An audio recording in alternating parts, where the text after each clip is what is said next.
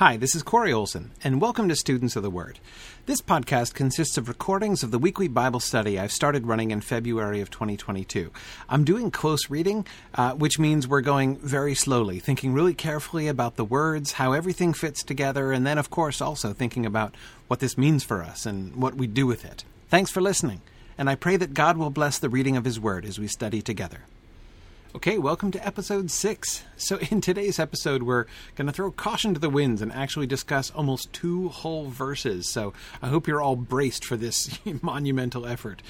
Really, I found I couldn't stop. The message in verse 5 really sets us up for the big smack in the face that we get in verse 6. And I was both excited and nervous to get to the first, but definitely not the last example of John getting up in our business in this epistle. So get ready for the set and spike. Here we go.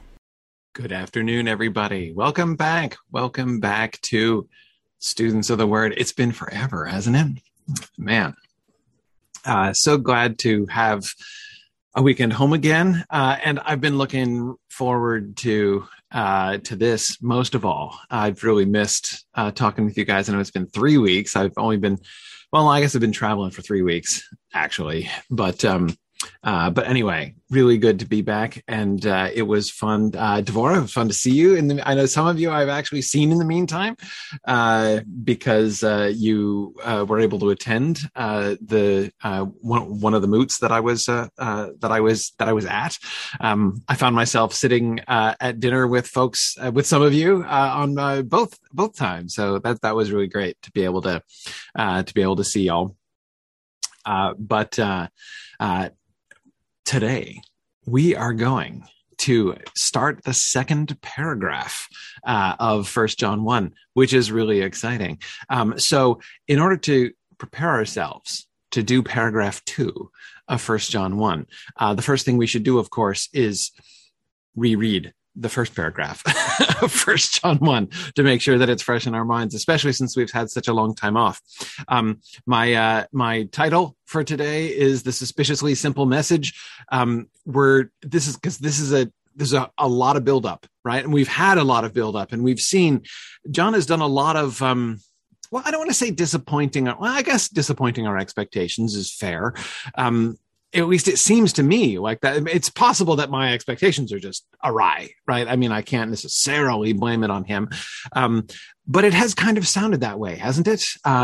You'll remember when we've been going through, we've seen this thing kind of coming up, right? Where things, it keeps getting pushed back a little bit, right? What was from the beginning, what we have heard, what we have seen with our eyes, what we have looked at and touched with our hands concerning the word of life, right? And we're not yet really told exactly what are all those things, nor have we had the main verb, right? But then we interrupt it, and the life was manifested, right? The life was revealed, which we have seen and testify and proclaim to you. And we have seen and testify and proclaim to you the eternal life, which was with the Father and which was manifested, which was revealed to us. What we have seen and heard, we proclaim to you also. There's our main verb, right? Like it's all been building up to the proclamation. What is the proclamation? What's he going to proclaim? But he doesn't do it, right? And instead, he doesn't proclaim. He explains why he's proclaiming, right? So that you too may have fellowship with us. And indeed, our fellowship is with the Father and with his Son, Jesus Christ.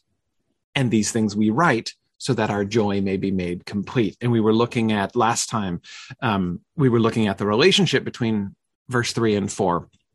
And I was saying how that kind of, as I said at the time, gives me a Hebrew poetry vibe, right? It sort of sounds a little bit like a poetic repetition on his part, right? What we have seen and heard, we proclaim to you so that you may have fellowship with us.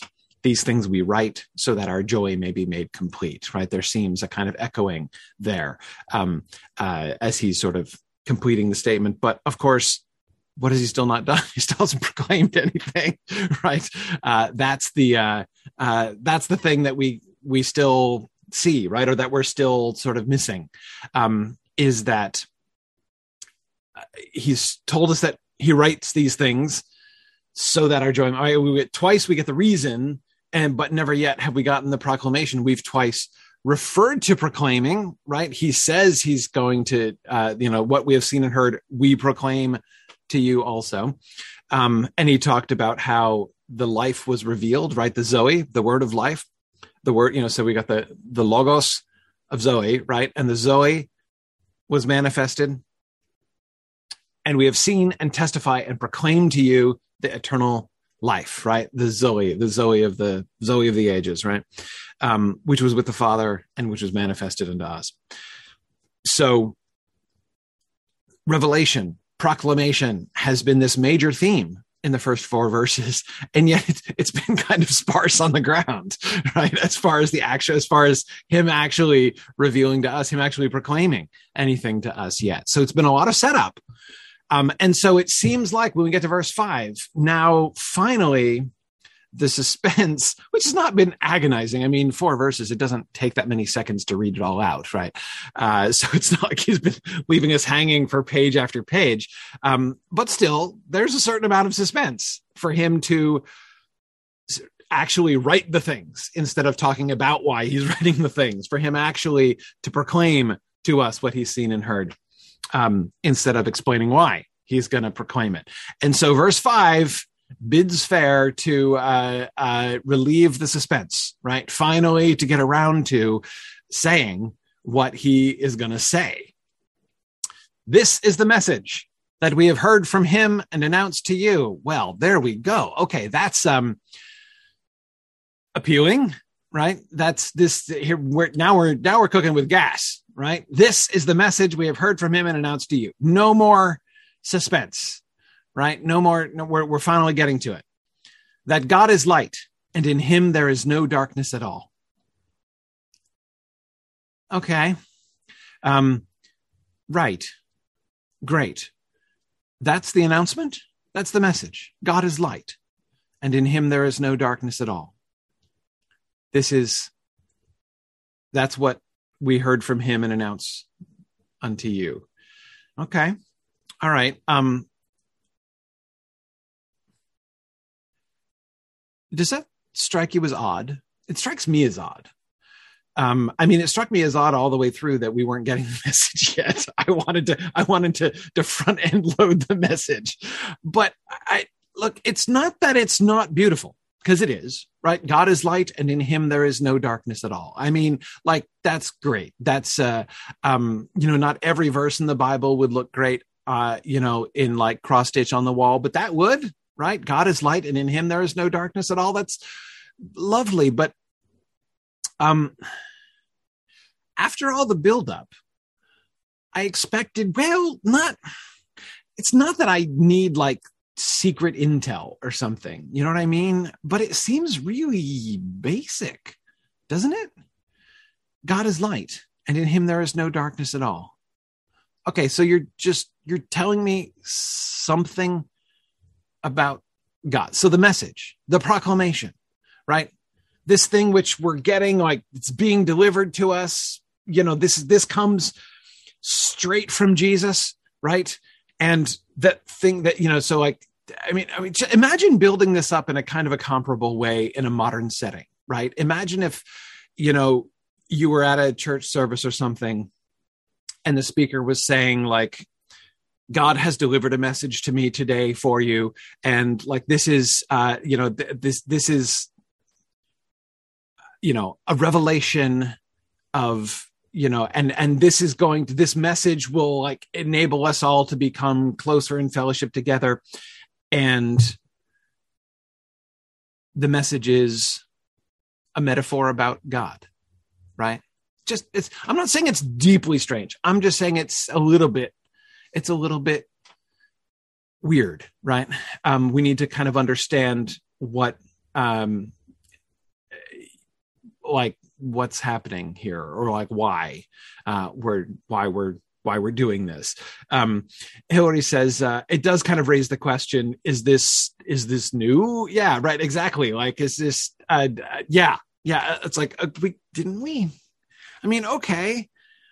I'm not saying that metaphor is exactly an old metaphor, right? I mean, it's okay. It's nice. No, really. I mean, it's very nice. It is. But it doesn't feel revolutionary, does it?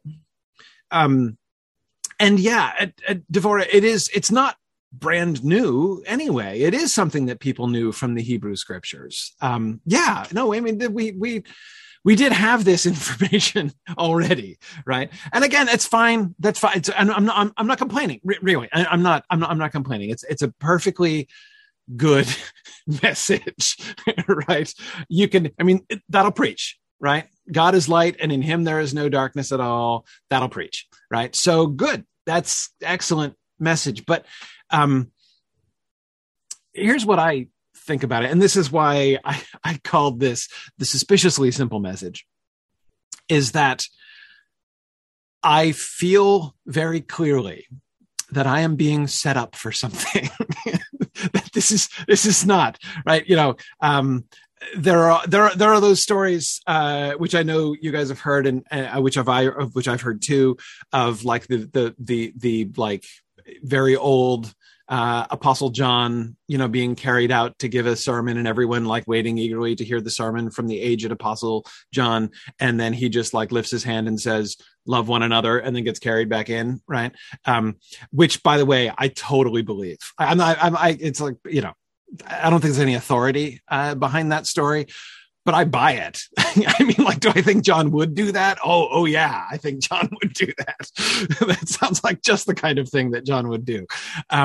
But anyway, like but it's not that kind of a message, is it? Right? God is light, and in him is no darkness at all. Thank you for coming. Thank you. God bless you, and good night. Right? Like that, we're clearly not done. Is what I'm saying. Now, I say that not only because there are still pretty much 5 chapters to come, but because, again, this seems to be set up for what is coming later on.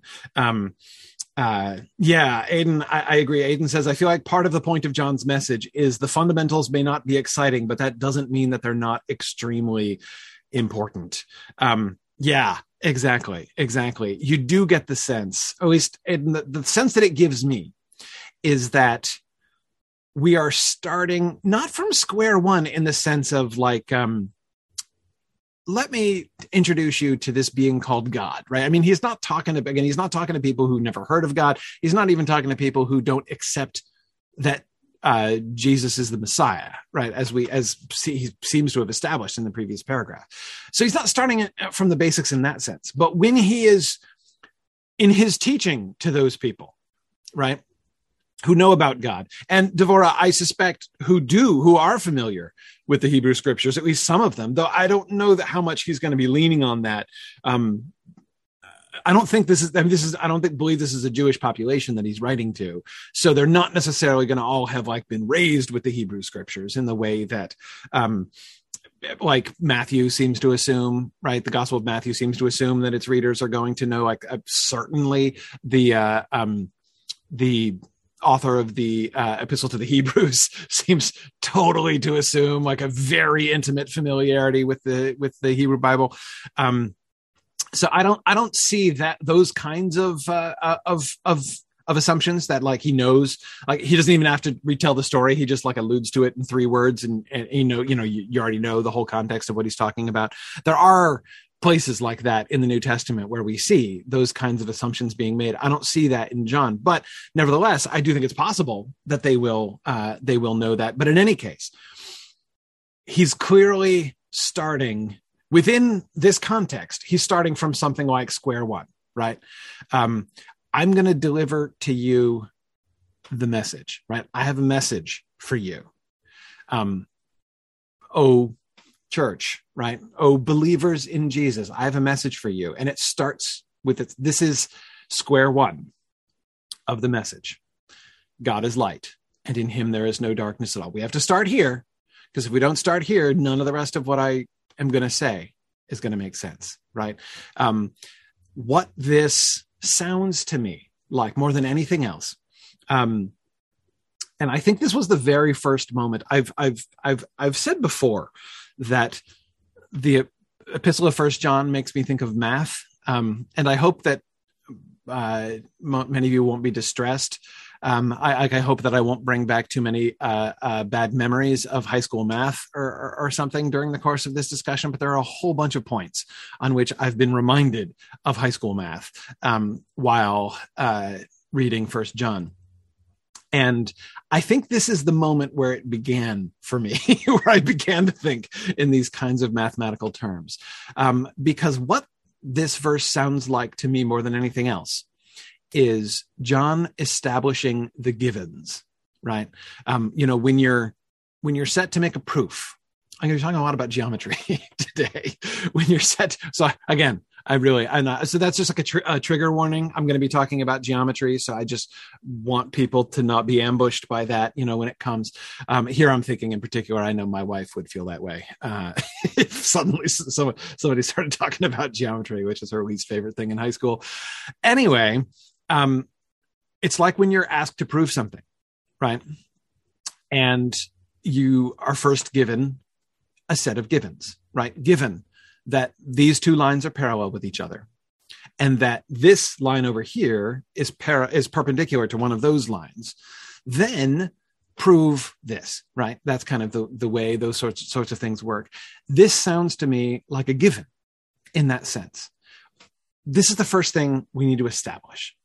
God is light, and in him is no darkness at all. And I said it was not only simple, but suspiciously simple, because it makes me feel suspicious. Have you ever had that experience? Again, it's a math experience. I remember this clearly, both in math and in physics, actually in physics even more than in math. When you get a problem and you're given a bunch of facts, right? You start with a bunch of givens, and it looks like it's a really simple problem. You're like, oh, this is obvious, right? I know just how to solve this. Looks like a really simple application of, some really basic rules, and you just put those together, and it's going to be trivial to answer this question. But one of the givens seems really out there, right? Doesn't seem to be related to that really simple solution that you have in mind at all. And at first glance, you're like, yeah, I don't even need to know that. Why did they tell me that? I don't even need to know that, right? Whenever I came across a problem like that, I swiftly learned to grow suspicious, right? And I was like, oh man, this is gonna be really hard, right? It looks really simple, but when I actually come to do it, there's gonna be like a step missing. Anyway, like I'm not going to be able to do it the simple way. This is going to turn out to be really hard, and I'm going to need that given thing, right? That's totally going to be important. That gives it away, right? It gives it away. And I feel like this is exactly how I feel in a sense here, right? God is light, and in him is no darkness at all. And I begin to feel John closing in on me, right? Because I'm like, okay, I can't argue with that. That's clearly true, right? I will grant you this. But I have a feeling that this given, which seems obvious or unnecessary to state, is going to be important, is later on going to come around to kick me in the butt, which of course I do think is exactly what's going to happen, and sooner rather than later.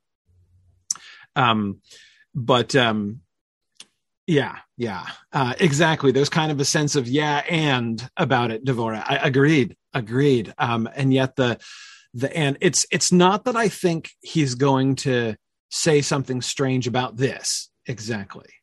It's just I'm beginning already to have this uncertainty, right, about how this is going to be applied, right? Because what has he done here?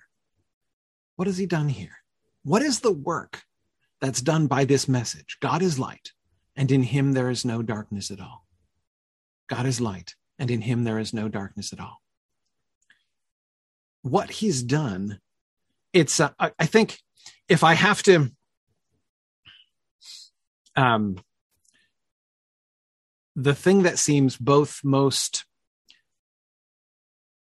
simple and most suspicious, right?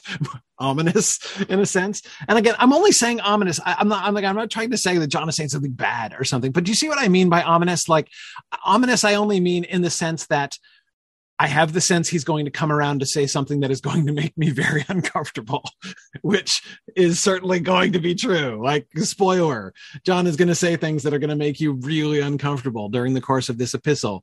And he is like setting you up for the spike right here. I mean, I've been very convinced that that's what's happening. And the thing that makes me most uneasy is the phrase "at all." God is light, and in him there is no darkness at all.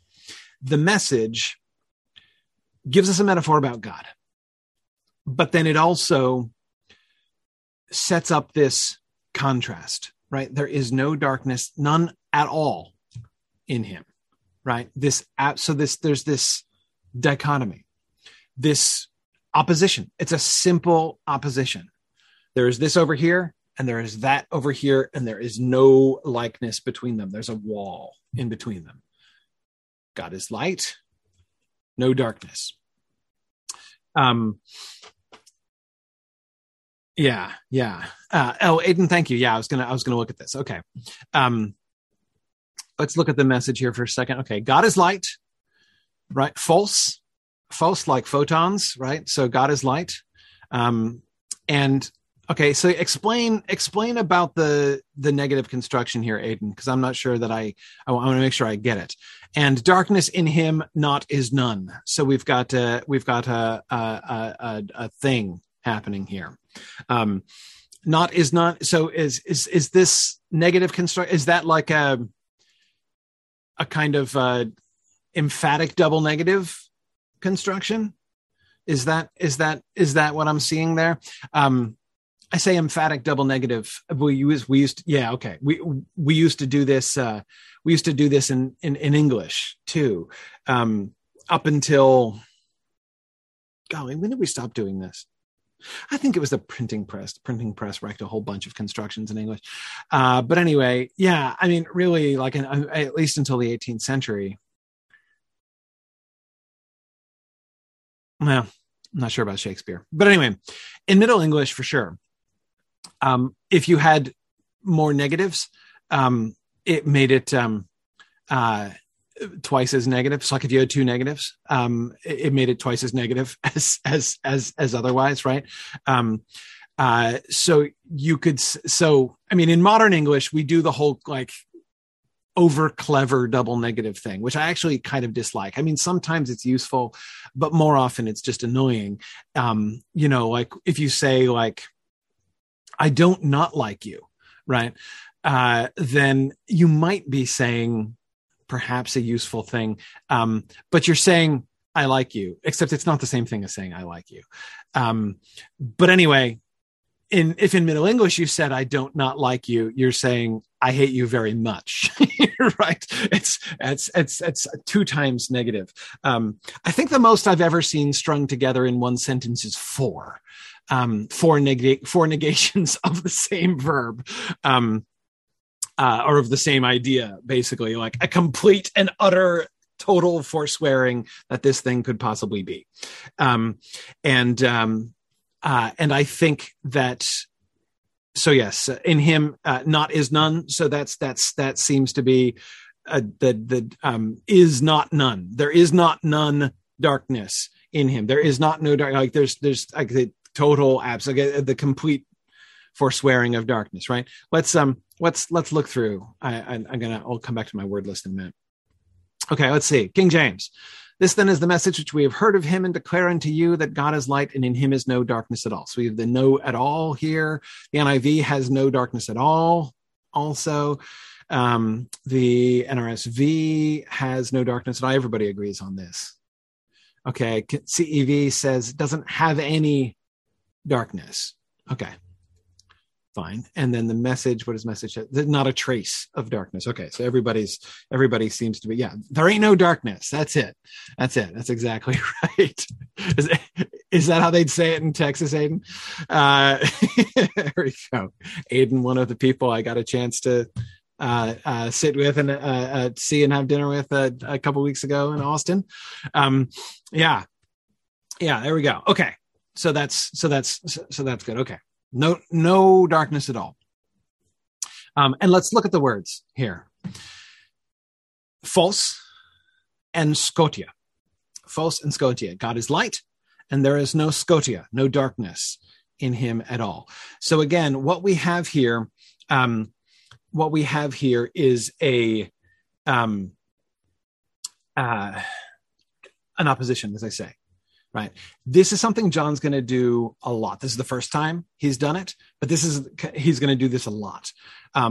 Provide us with pairs, right? Pairs of things which are just in opposition to each other. So he's established this opposition really clearly. God is light, and in there is no darkness. So we're not talking about more light than darkness. Like on the whole, it's pretty bright, right? It's no, complete opposition between light and darkness, and there is none of the darkness over here in the light. We're not told whether any light can penetrate the darkness, but there's certainly no darkness in the light. So the phos and scotia. So that's why one of the things, so I've added a new list, a word pairs list. These oppositions that John creates like this, and which will be relevant. Phos and scotia isn't one he's going to use many times. It's going to come up a few times in the first couple chapters.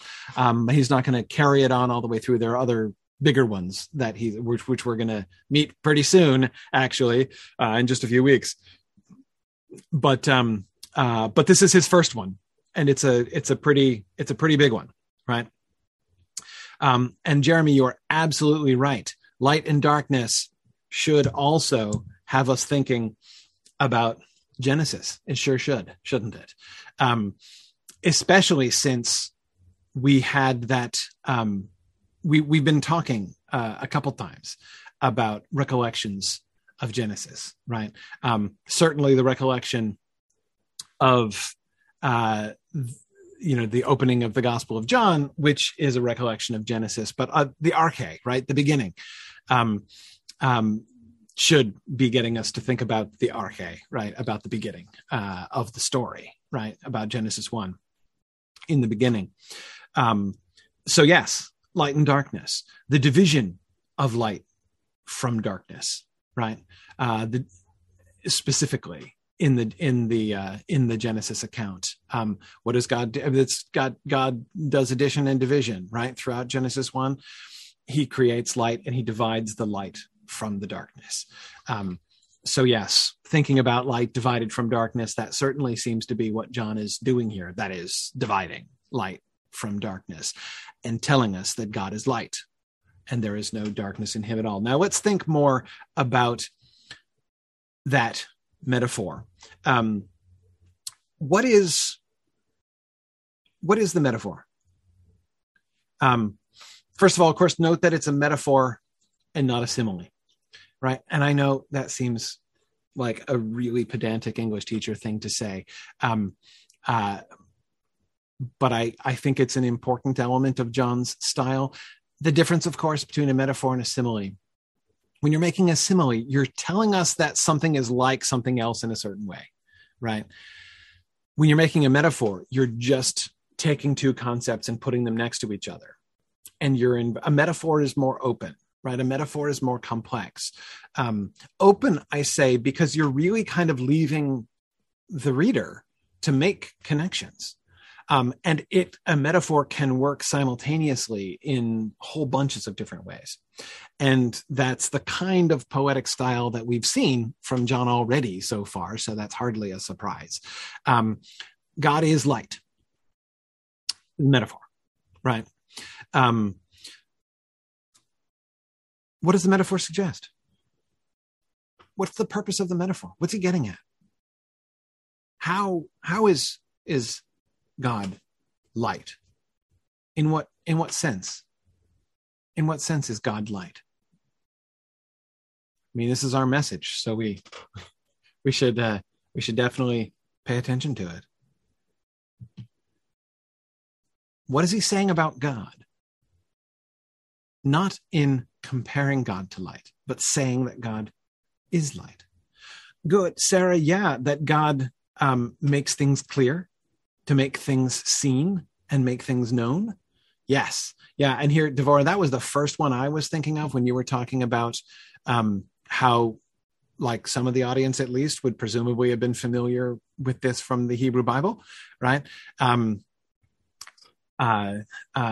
is it? In Lumine Tuo, we debemus lumen. In your light, we see the light, from the Psalm. I forget which Psalm that's from. Sorry, I quoted it in Latin because that's the Latin motto of Columbia University, where I went to grad school. So the Latin version of that, I loved that. It was my favorite thing about Columbia, that was its Latin motto. But anyway, yeah. So God is light, and in God's light we see the light, right? Yes. So we think back about and you look back, Sarah, at what we have already been looking at, right? What does God do in the first verse? Reveals, manifests, and the life, the Zoe, was manifested, and we have seen it and testify and proclaim to you the eternal life, which was with the Father and which was manifested to us. So the life is with the Father to begin, and then what does the Father do, right? What does God do? God manifests it, right, to us. God reveals it. So that act of revelation, twice repeated, right? Manifested, revealed, same word, right? That revelation of the Zoe is what God is up to, right? I mean, is there anything else that God was said to have done? I don't think so. That's like his action here, right? There's more that, like, there's all those actions about, like, what we did, right? Heard, saw, proclaimed, testified, all those things, right? But what God was doing was revealing. So that certainly, Sarah, I agree, is very light-like. Right. So God is light in the sense of, like, what does he do? He reveals things. Right. He reveals things. Yeah. Yeah. Good. Light is what makes life possible. Hey, yeah, I agree. Yeah. This is true in, like, lots of both literal and metaphorical ways, right? You think of the coming of the dawn. You think of the, the day coming, and, warmth and sunlight, and, the light of the sun nourishing the plants and things, right? I kind of doubt that there would be. I'm trying to think of what the word light would convey, the idea of light would convey to, pre-industrial civilization. You know what I mean? That is, my first thought when I hear the word light is I think of turning on the lights, right? I'm surrounded by light here in my dark basement, right now. I can still see the daylight if I crane my head to my one little window. But that's what I primarily think of, right? Or like, oh, this is bad light or whatever. I need more light, or turn up the lights or whatever, turn on another light. But of course, in a pre-mechanized society, the sun is very predominantly what they would have thought of, right? There are other sources of light, candles and fires and things, but those are rather poor substitutes, right? So I do have to think that, the warmth and life-giving light of the sun would have been an idea that totally permeates the sentence, God is light, for people who don't have like any other source of light, right? Yeah. And Rachel, you're right. They certainly would have understood what pitch dark was in ways that most modern people do not. Yes. Agreed. Yeah. And I think about, hey, it makes me think about the Son even more when I think about the opposition that he's making. God is light, and in him there is no darkness at all, right? This is another reason why I think it's the Son is almost certainly the dominant image that we have here. He's not said that God is the Son, so I don't want to lean on it too far. But again, like, that is light. When you light a candle or when you light a fire, you're still surrounded by darkness. You're in a little, and like candlelight isn't so very bright, especially, when you spend most of your day, all of your day, hopefully, in sunlight, right? And then at night you light a candle. You're very aware of the fact that you were surrounded by, there's plenty of darkness around, right? And you're barely holding it at bay with your little candle, and not even very well, right? But God is light, and in him there is no darkness at all. So you look up towards the sun. It is not like that. It is not like the candle, right? This little, sphere of light in the midst of a dark room, and you can still see the darkness right over there, right where the candle doesn't reach. That's not what God is like, right? God is not like a little candle. God is like the sun. And again, and therefore, hey, what you were saying, all of those things that we associate with sunlight, especially warmth, life, nourishing of the crops, right? And, the sustenance. If the sun goes away for any long period of time, we're all in trouble, right? So yeah, I agree. I think that's really important.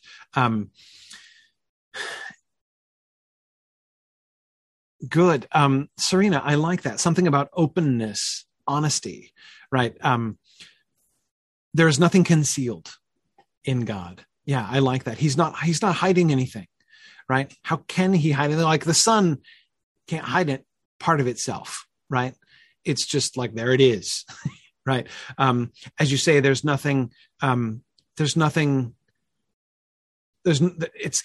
it's not keeping the light, the pure light. It's not keeping any secrets, right? It is what it is. It's also, and Serena, I hope you see what I mean by this. I'm trying just to like add to what you're saying about openness and honesty, simplicity as well, right? It's not itself. You're not seeing one part of it, and then later on, a later part of it is going to be revealed. Light is simple, or to say that in an even better way, as Alex is saying, light is purity.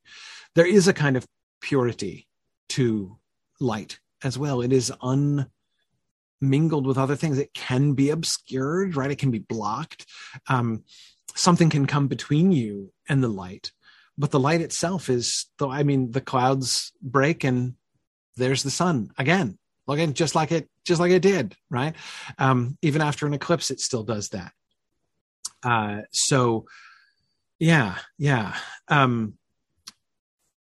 Purity, and therefore also goodness. The association between light and goodness, I agree, I think is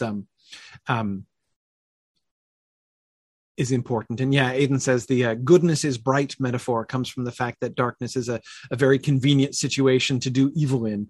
In contrast, God is on full display. He has nothing to hide, right? And also reveals, right, anything anybody else might be trying to do and conceal in the darkness, right? And of course we get that kind of language back in the Gospel of John very quickly, right? About those who don't like the light because their own deeds are evil, right? And they're trying to keep them concealed. They don't want them revealed. So, we've seen that kind of thing too. And so again, notice that one of the trends that we're seeing here with the God is light idea, with the God is light metaphor, it keeps working in both ways, right? It is, on the one hand, it is absolutely telling us something about God, but it is also working on us in particular ways. Right. God is giving life, and we receive our life from him. And if we don't, we die. Right. So again, it kind of goes both ways. God is open, right? Unconcealed. And removes our concealment, right? Penetrates any shadows in which we might be trying to hide. Yeah, God is pure, which also introduces the aforementioned discomfort about not being able to hide things. Yeah, light can't be contained. That's interesting, Jeremy. It can be obscured, but it can't be contained. Like you can't like take a box of light and keep it with you and open it later on, right, in the darkness, right? So if you like put out a box, right, in the sunlight and then close it and then open it at night, the light doesn't come out, right? It can't be contained. Agreed. For most people, Devor Galadriel can do that apparently, but most of us can't. Yeah, agreed. Yeah, and that's interesting. That is interesting. What does that suggest, Jeremy? It suggests in some sense, right, as you say, light is transcendent, right? We can't control it in that way. Again, that's a very alien idea. Like, of course we can, you can put a flashlight in your pocket, right, in the modern world. But again, to John's audience, that's not the idea, right? Even being able to light a candle or a fire is not the same thing as containing light, right? It is something above. Yeah, Emily, I like that. Light is constant. This light, especially the sun, is constant even when we don't see it. Yeah, it is always there. It can be counted on in that way. Yeah, you can reflect light, Jeremy, right? You can get a mirror and shine it. I know mirrors were not so good, but you can still reflect light. You can kind of duplicate it, sure, but you're not creating it. Yeah, agreed.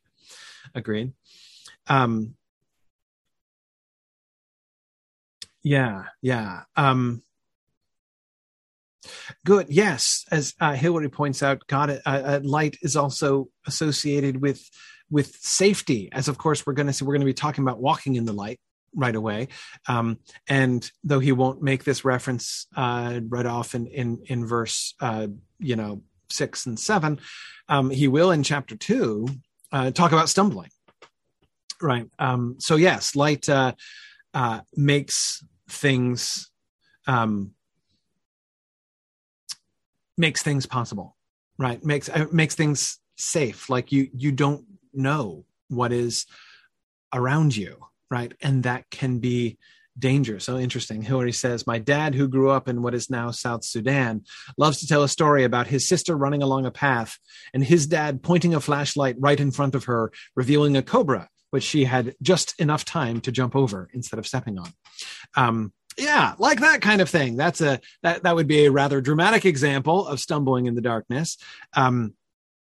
But yes, our surroundings being revealed to us, not only in the sense of giving life, like the nurturing of crops and things, but also of preserving life as well, enabling us to. And, I don't know how many of you, this is one thing that I have a little bit more direct experience with. I'm a nocturnal guy, and I spend a lot of my time in very dim light or in darkness. I often don't bother to turn on lights. And so it's, but it is funny. I am aware often of the fact when I'm kind of going around very carefully, very slowly, right, trying not to bump into things, being careful lest something have been left in a place where I'm not expecting it and I'm going to trip over it or something, compared to the simple confidence with which you can walk, right, when you can see around you, when the light is there. And so, yeah, I am sometimes struck by the sort of contrast, right, of the cautiousness, right, of movements in the darkness compared to, the swiftness and confidence of movement in the night, in the light. And so, yes, you're right, Alex. In that way, light is akin to knowledge, while darkness is ignorance. Yeah, we can kind of think about the metaphor in that way as well. It reveals all things, right? Yeah, yeah. And Serena, I agree. I think that's important too. Serena says at the same time, light is also mysterious. We still don't really know what it's made of or how it works. And it can be extremely dangerous. Too much light blinds and even kills. Um, yeah, yeah. I mean, you can blind yourself by staring at the sun. That's never a good idea, right? Again, I'm thinking, still trying to think, especially from like a first century perspective. But yeah, even they would know that you're going to hurt yourself if you stare straight at the sun. But yeah, and it is certainly mysterious. I mean, there's a reason why so many world religions focused on the sun, deified the sun. You had the sun associated with God, with deity. There are good reasons for that. It is a very mysterious thing. Yeah. Good. Yeah, Sarah, you were saying a similar thing about light being associated with understanding. Yes. Agreed. An extension of the revelation. Yeah, I agree. And there is no darkness at all, no uncertainty, Sarah, right? No confusion in God. God reveals truth because he is truth in that way, right? He is the revelation. Yeah. And however, that's interesting. Light sort of gives a context to everything else. Light is what makes it possible to perceive and interact with our surroundings. Yes, it is like the enabler in that way, right? It gives us, well, I was going to say gives us the power to do things. It's not quite right, but enables us to utilize. I mean, the power that we have to do things wouldn't be much good if we couldn't interact with this. Now, you can do things in the darkness. Again, I've learned to do many things in the darkness. But yeah, God is light and in him is no darkness at all. That kind of blessing, that kind of revelation is something that is, I think, he's kind of getting at here. Okay, so if these are some of the ideas about the metaphor, it's great to take, a moment and kind of glorify God for these things, right? To remember who he is and what he is not, right? God is light and in him is no darkness at all. I want to we skip the first half of the verse though, which is okay. Because we get this big setup and then ta-da, big spotlight on the message, which is where, of course, I wanted to start for that reason. But let's not skip the first half. This is the message that we have heard from him and announced to you, that God is light and in him is no darkness at all. So first, I need some help with the Greek. The word message. So we've got message, the noun message, and the verb announce, right? This is the message that we've heard from him and announce unto you. And when I'm looking at the Greek here, right, this is the message. So angelia is the message, and anangelomen is the announce thing, right? And both of those seem to be related to, but not identical to, the word that we got earlier on, right? We're getting apangelomen, proclaim. That's the proclaiming word, right? From verse 3. That's our main verb of the first sentence, right? That which we have seen and heard, proclaim we unto you, right? We proclaim apangelomen. And then I think it was the same. Yes. Apangelomen in verse 2, and we proclaim to you, we have seen and bear witness and proclaim to you the life eternal, right? So we got apangelomen up there. And in verse 5, that was proclaim. And then in verse 5, we get anangelomen, which is very similar, but not quite the same, right? Which is the word that we get as announce here in the NASB. And message is angelia, which seems clearly to be the root word of those verbs, right? So I Okay, so Alex says the ap prefix is really all that's added to the earlier cases. Yeah. So it's upangelo. So we're it's like the proclaiming is delivering the message, right? Apo is away from. Okay, right. So message out, right? To message it forth. That's what the prefix is putting a direction away from, right? So it's when you're sending out the message. Picturing throwing a paper airplane, right? Okay. And then what's the anangelomen then? What's the on prefix suggest there, and how is it different from the apo prefix? Because again, it's clearly similar, but it's not quite the same. Okay. But this message, Angelia, is clearly the root, right? This is what we've been working up on all along, right? The proclamation that he was saying. So this is it. This is the thing, right? This is the message. This is the message that we were getting messaged to before, right? That he was going to proclaim. Okay. It's maybe Anna, from on top of, up towards, throughout, maybe. Like message. Yeah. I'm not sure I'm seeing the implications, that like this sort of subtext of anangelomen. Yeah. In the midst of.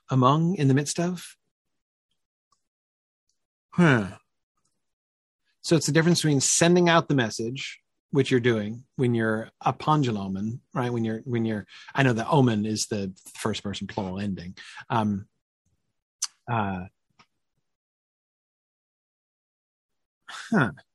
Okay. So Aiden's getting a definition for anangelomen, anangelein, which is what, the infinitive, presumably, to carry back tidings from.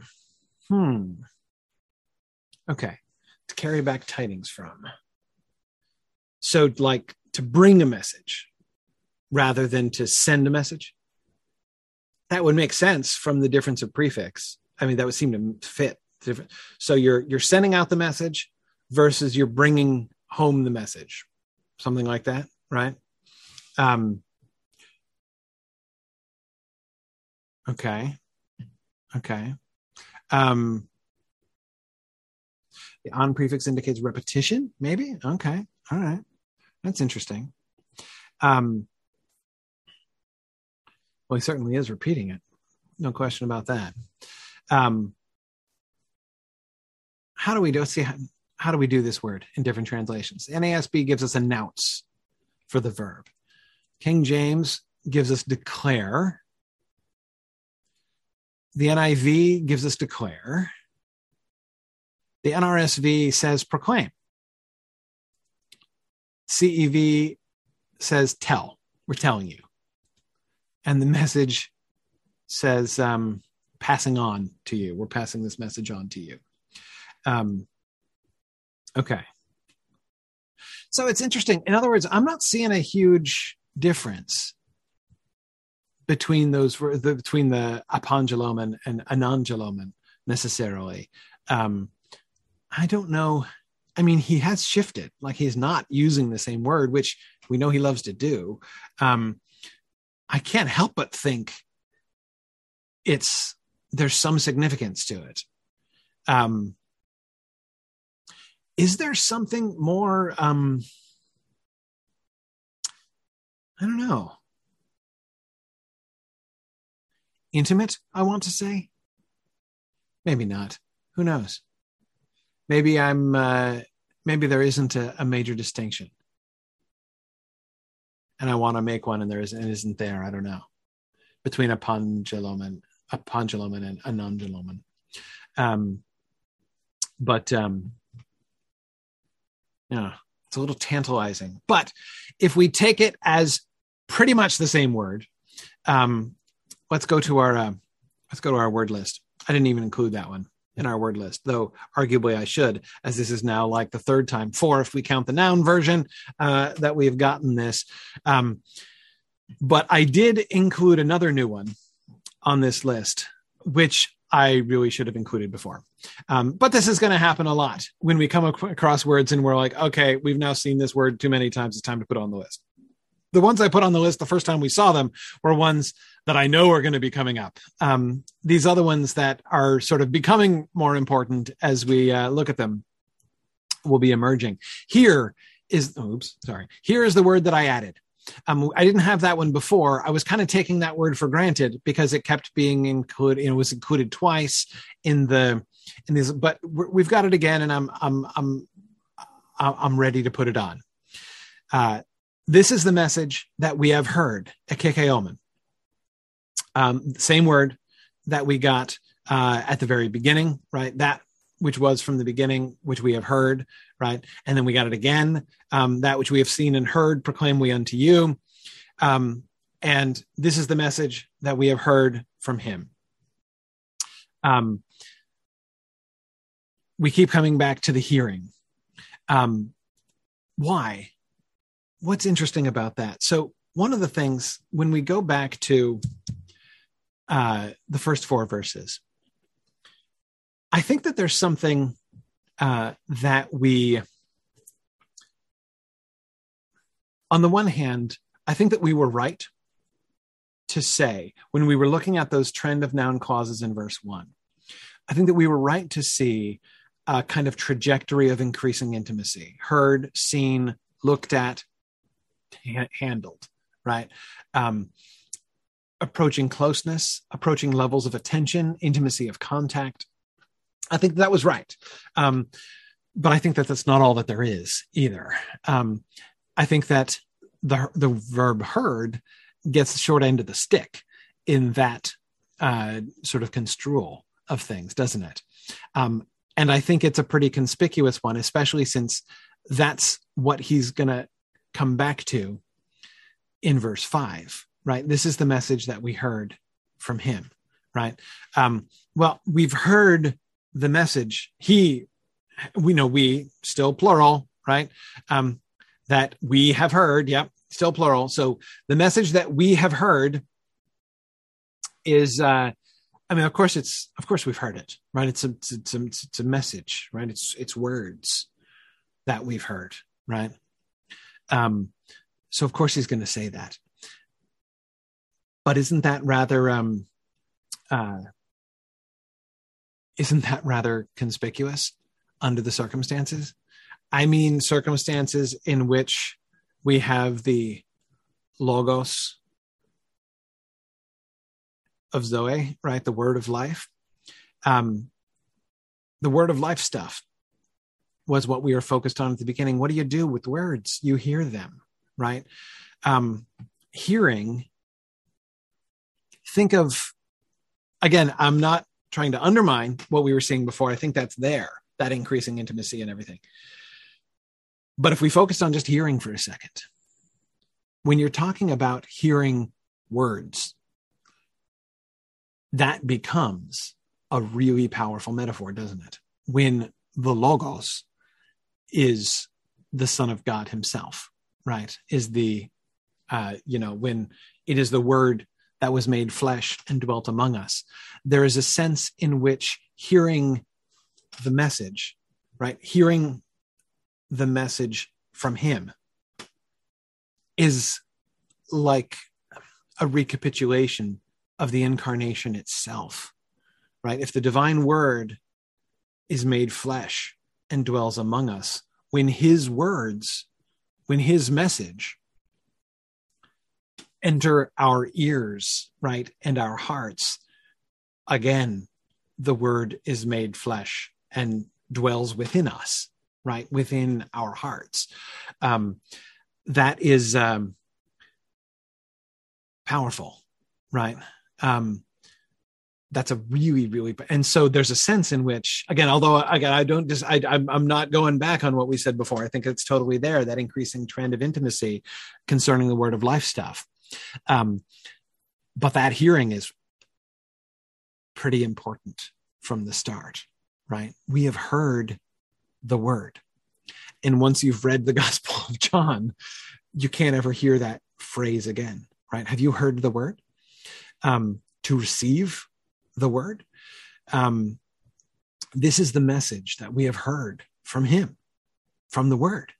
The word's own words, the word's own message that we have heard and that we are announcing to you so that you can hear it. And of course, that message is about seeing. So exactly, Sarah, as you say, to hear the word of life and see the light of life. Yes, we've got both of these, both the see and the sight and hearing metaphors, or images working at the same time, right?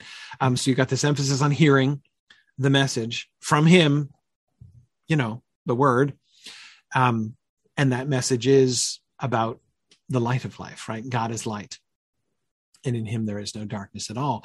And of course, we should remember that back in verse 3, what we have seen and heard, we proclaim to you also, right?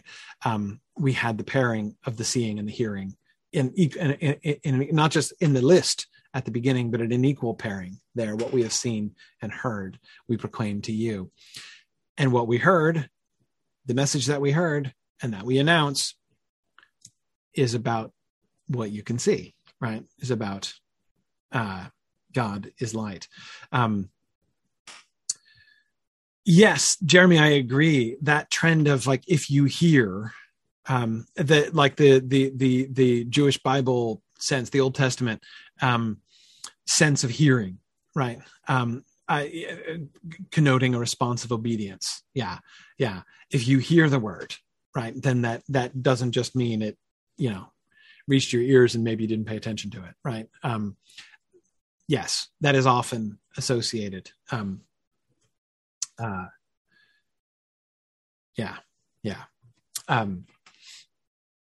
If you have ears to hear. Okay.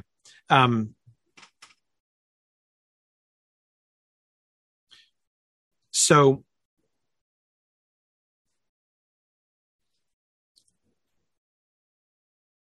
I'm tempted to go on and see what's coming. Shall we start verse 6? That'd be fun, right? Let's try it. Hey, who knows? Let's try it. God is light, and in him is no darkness at all. In a sense, this is more of a cliffhanger to me than when we were cutting off in the middle of a sentence before, because it's so simple, right? Again, not that it's not profound, because it is, but again, there's got to be more coming, right? So where does it go with it? If we say that we have fellowship with him and yet walk in the darkness, we lie and do not practice the truth. If we say that we have fellowship with him and yet walk in darkness, we lie and do not practice the truth. Oh man, I knew it was coming. I knew verse 5 was a trap, right? God is light, and in him is no darkness at all. So, whoa, what happened there? Sorry, I hit a button, apparently. God is light, and in him is no darkness at all. Therefore, right? And John doesn't say therefore very much. Paul is very fond of the word therefore. John doesn't use therefore very much. He just ambushes us instead of drawing attention to the conclusion, right? How is this the given that he gave us in verse 5 to be applied? If God is light and there is no darkness at all in him, then if we say we have fellowship with him, but walk in darkness, we're obviously lying. Yeah. Ouch. Light and darkness again, right? Thinking about all of the things that the light means. What does it mean to walk in the darkness? If we have fellowship with him, koinonia, our important word again, right? Right? We're totally, let's see. Right. Darkness in him, not is none. There it is. Yep. Uh-huh. So remember how our fellowship was with the Father and his Son, Jesus Christ? Right. So yeah, we have fellowship, but that's okay. Like that was also established a couple of verses back, right? And that was very comforting. It was very nice. You know, I talked about John kind of burying the lead in a sense, like that seemed like, hey, like you have fellowship with God and his Son, Jesus Christ. So Jesus is Christ. Jesus is the Messiah. Jesus is the Son of God and the Messiah. And you have fellowship with God, with the Father and the Son. Like, yeah, big news. That's a big deal. Okay. So we have koinonia with him. But of course that's just, and with each other. Obviously that's the more important thing for John in verse 3. But, we have fellowship with God, right? We're in koinonia with God. Isn't that great? Wasn't that heartwarming? Wasn't that lovely to talk about when we talked about having koinonia with God? What does that mean? He springs the trap in one verse, the trap of verse 5, right? So, if you, since you have fellowship with God, obviously you can't be walking in darkness, right? Given that God is light and in him there is no darkness at all. If you're in fellowship with God, you must be walking in light all the time. How you can't possibly not walk in light if you're in fellowship with God, right? I mean, you can't be in the sun and in darkness at the same time. You just can't. If you are under the noonday sun, you have no excuse for stumbling. You can't pretend, right? If you're walking in darkness, you're lying if you say you have fellowship with God. It's just not true. It can't be. It's impossible. Okay. So what does walking in darkness mean? Now be careful, because here's where we try to desperately find a way out of the trap, right? Always have to be careful of that with John, because there will be many, many times when we're going to try to squirm our way off this particular examination table, right? Walk in darkness. Well, think of all those things that we said about light and darkness, right? We're already talking about the metaphor. What does it mean? I can go back and look at all the observations we made, right?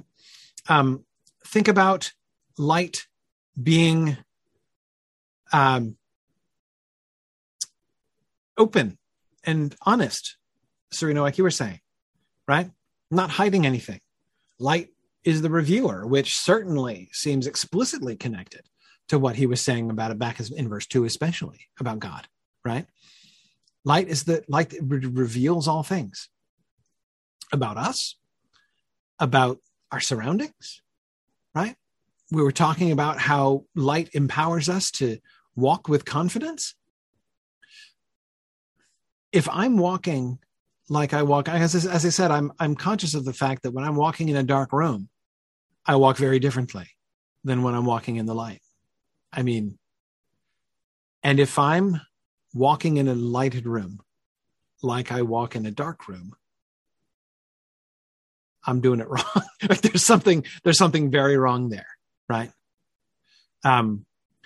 If you're staggering around and you're feeling for things, and it's you can't do that. You won't do that. That won't happen. There is no walking in darkness.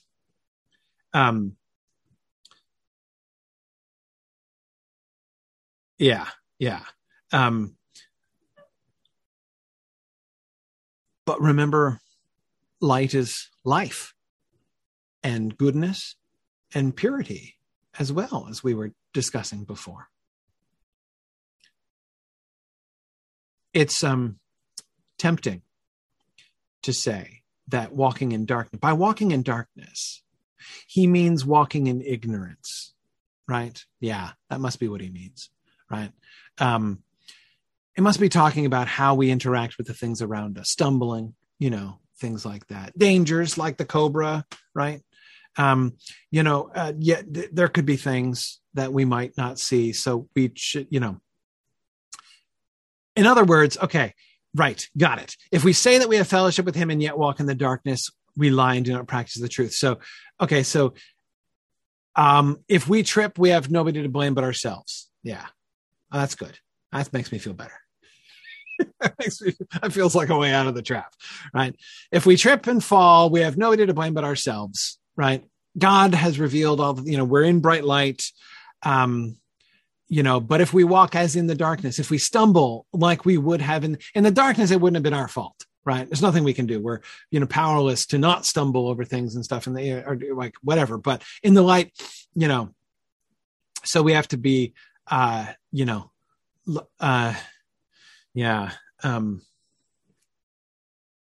No. No. No. I don't think so. Light and darkness felt clear at the time. It was also about life and death. It was also about good and evil, right? God is light, and in him is no darkness at all. God is good, and there is no evil in him. God is goodness, right? There is no badness in him either. Clearly, if we're walking in darkness, we're not walking in God's light, right? We are to walk in darkness means to be walking, working evil ourselves, right? If our own deeds are evil, as the Gospel of John says, right? If that remains true,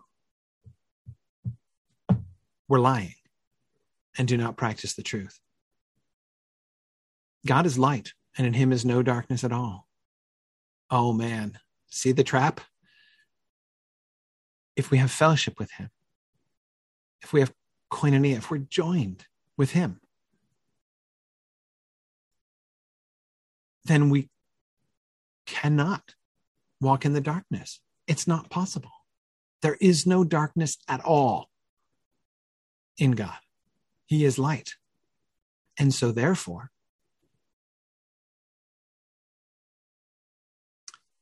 it's not okay. We have no refuge in which we can hide the darkness. In him, look at how he emphasizes it. We lie and do not practice the truth. Let's go to the Greek there. We lie, pseudomathia, and do not practice the truth. Aletheia. Yeah. Aletheia. Probably one of the top 3 most important words in this whole book, I'd say. And this is another pairing. I didn't put it on my pairs list yet because I didn't know that we get to verse 6. But this pairing, lying and the truth, pseudo, right? Pseudomathia, pseudomatha, and aletheia. That's a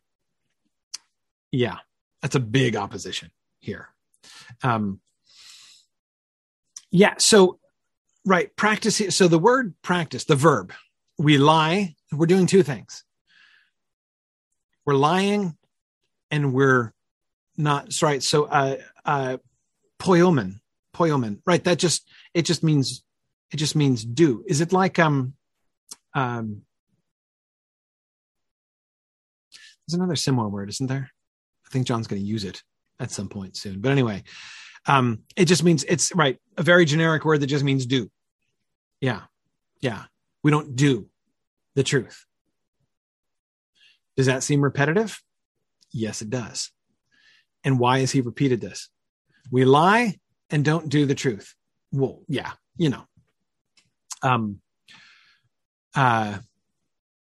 sure.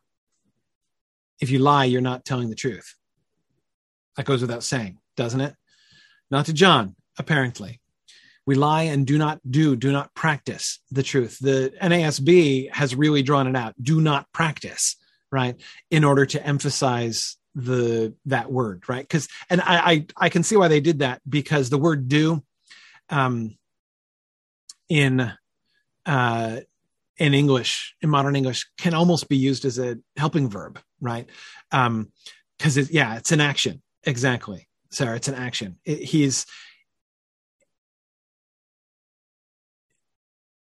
Notice, therefore, the pairing isn't quite what we expected, right? We lie and don't tell the truth.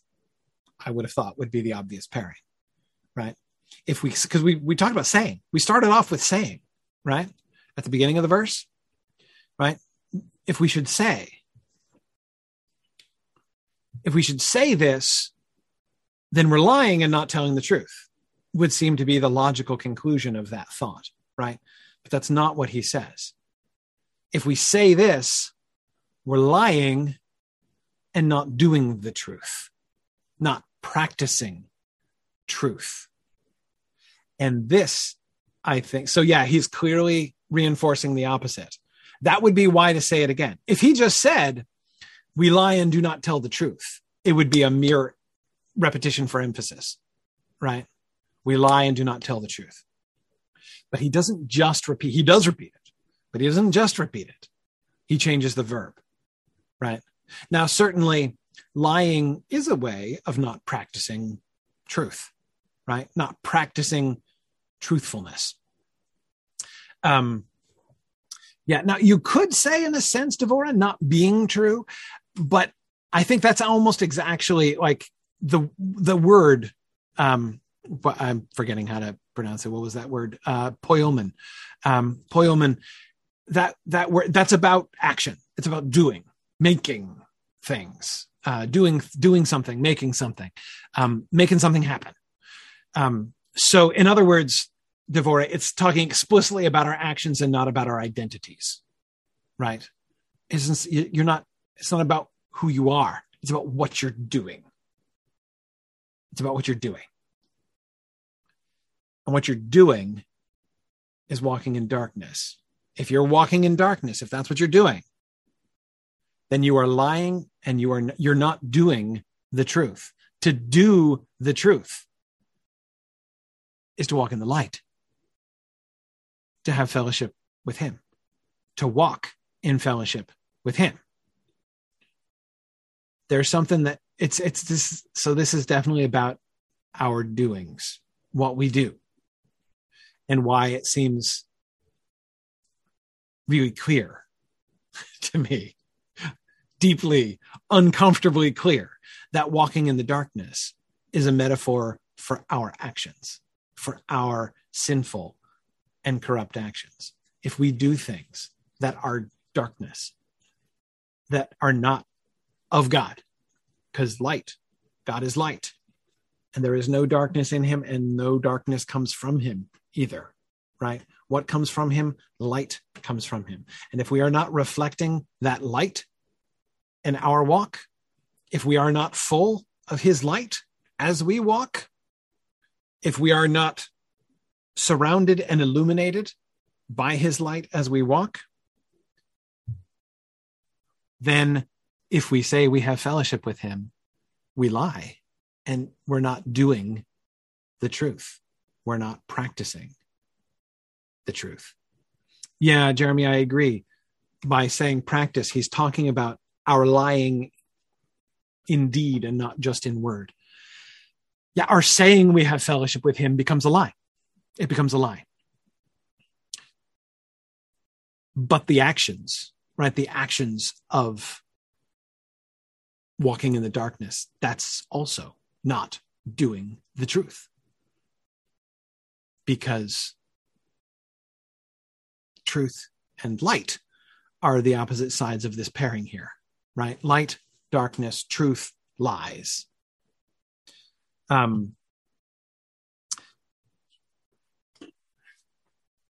So, Sarah, that's okay.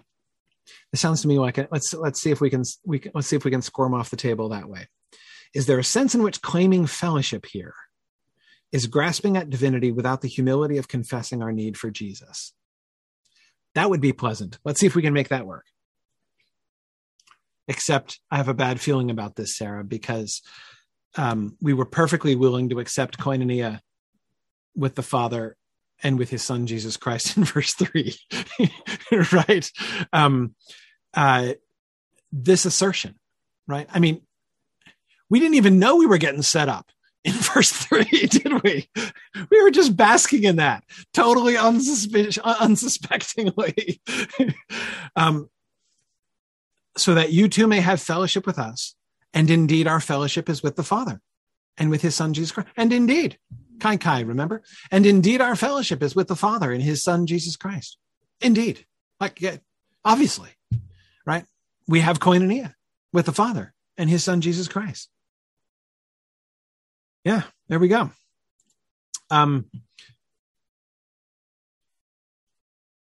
So he just said we have fellowship with him, right? We can say it too. The only problem is it's not the saying that we have fellowship with him that's the problem. The problem is the two things. If we say that we have fellowship with him and walk in the darkness, if we do both of those things, then we're lying. The problem is not that it's inappropriate to say we have fellowship with him. We're claiming an impossibility. I mean, how I read this is that John is saying, if you say you have fellowship with Jesus and you are walking in sin, it's exactly as if you're saying, I'm swimming and I'm perfectly dry. Right? I mean, it's just, you can say it. You can say it. But you are proving yourself a liar by the act of saying it. It's not like no evidence needs to be brought against you. Right? I mean, like there's like no one's to prove you're lying. If you're walking in darkness and saying you have fellowship with him, you can't. Right? I mean, it's the kind of, like, that's why God is light, no darkness at all. It's like saying, I'm full and hungry at the same time. Like I'm wet and dry at the same time. It's just a simple contradiction. He has made the moral life into a simple contradiction in terms, right? You can't say it. It makes no sense. It is like a pure, basic, simple, logical contradiction. And I think that the repetition, we lie and do not the truth, gets at both things, right? What are the problems here? If we say that we have fellowship with him and yet walk in darkness, well, you've got two problems, right? You've got two problems here. Problem number one, that thing you just said is a lie. Problem number two, you're walking in darkness. That's also a problem, right? We lie and do not practice the truth. What you're doing isn't the truth, right? Yeah, Alex, I think we are going to get around to adding poyo, practicing to our word list. Yeah, I think I agree that is important. Yeah.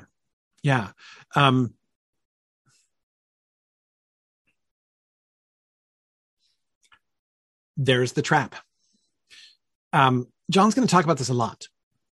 We're not going to stop here. I mean, okay, we are going to stop here for this week. We're not stopping here. There's a lot more to say.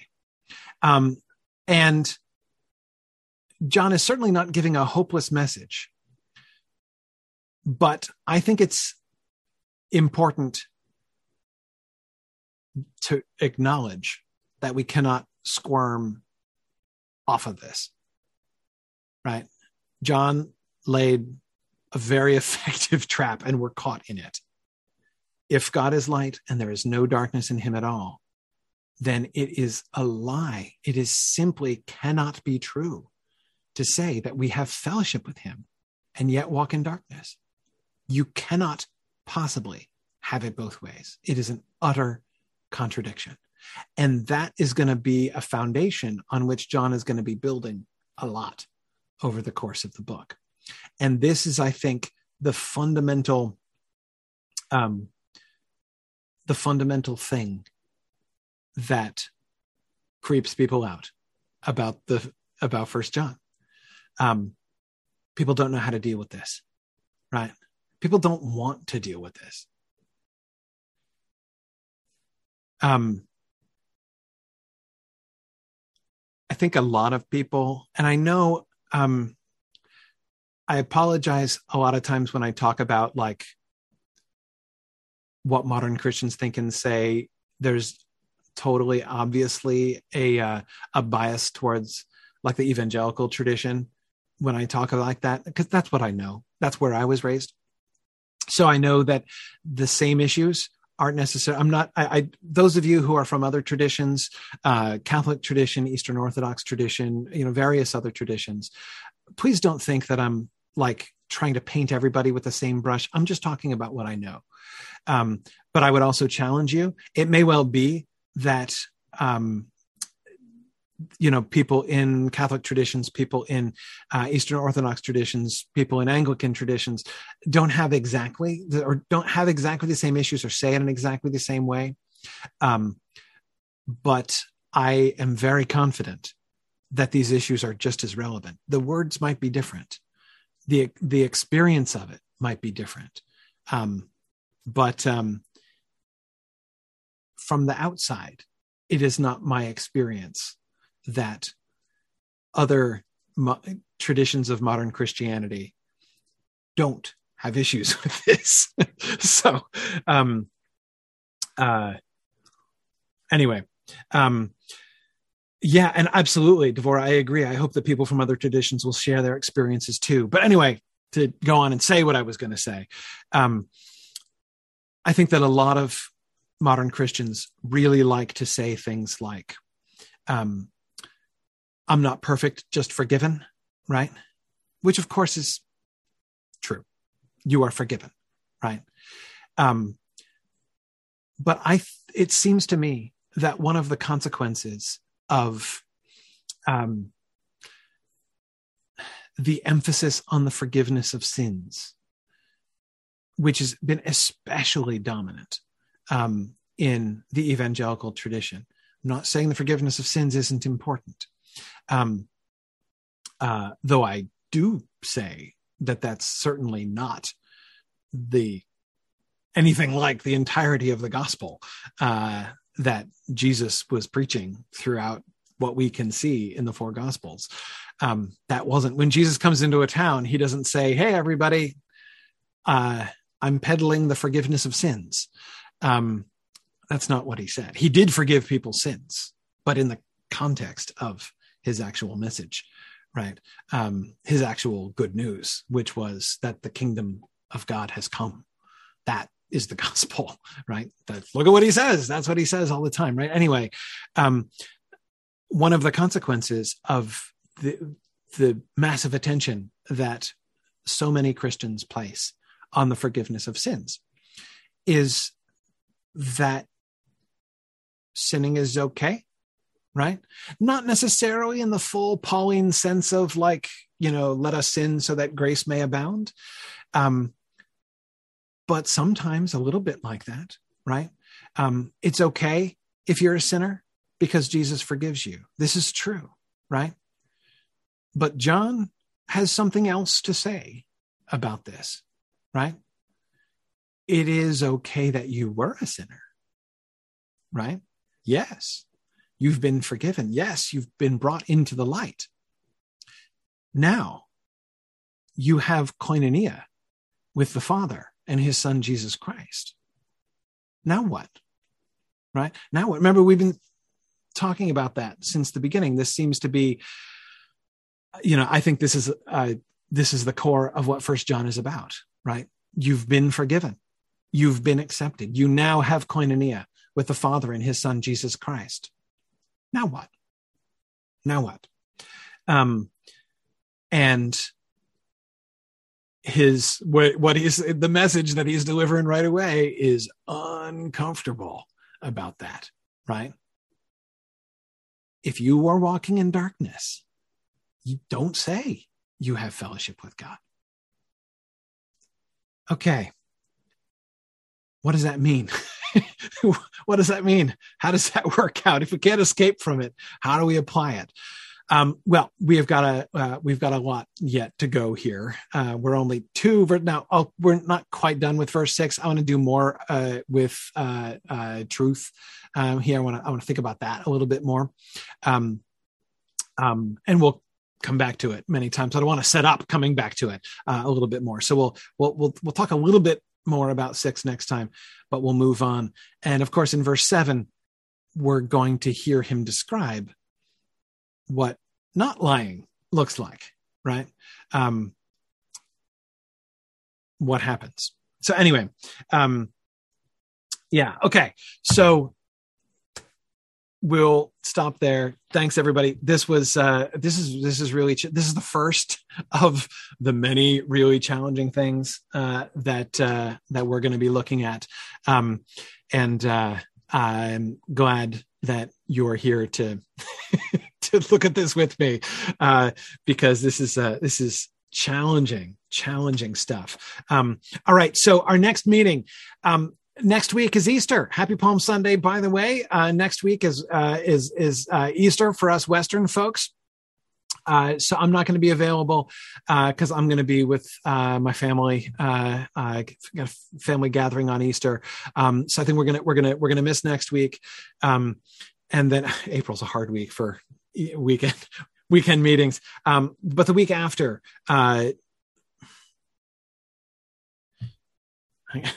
as he says this, he has a sudden surge of doubt. Oh no, it's not true. Oh my goodness. Yeah. Yep. No, in fact, I'll be away with my family the week after that. Doggone it. I completely forgot about that. Well, here's the good news. The good news is I'll be back on May 1st. So sadly, 2 more weeks. I'm glad we squeezed in 2 verses here today. That was good, considering it's the only meeting we're going to have for in a 5-week stretch or whatever. So no meeting next week for Easter. No meeting the week after that, because I'll be traveling with my family. But I will be back the week after, so it'll be May 1st, and we'll be back again. So sorry for the manifold delays and things here during March and April, but May and June should be better. Should be, according to my calendar, May and June should be substantially better. Thanks. I also apologize. I know there are some people I haven't been able to add to the Slack channel yet, but I will get to that. I promise. I've been traveling, and it's been a crazy several weeks, so I've been behind on a bunch of things, but I will make sure to add folks who haven't been added, and we will get back to discussing some things. There's a lot to talk about here, so look forward to getting back into that. Anyway, thanks everybody, and I will see you guys in 3 weeks. Soon, though, in the fullness of time, we shall come together again and talk about walking in the light and see what that's all about for John. So thanks, everybody. And I will see you guys in a few weeks. Bye now. Okay, that's it for this week. I'll be back with another episode soon as we continue our march through 1 John. I'm glad you could join me. Godspeed.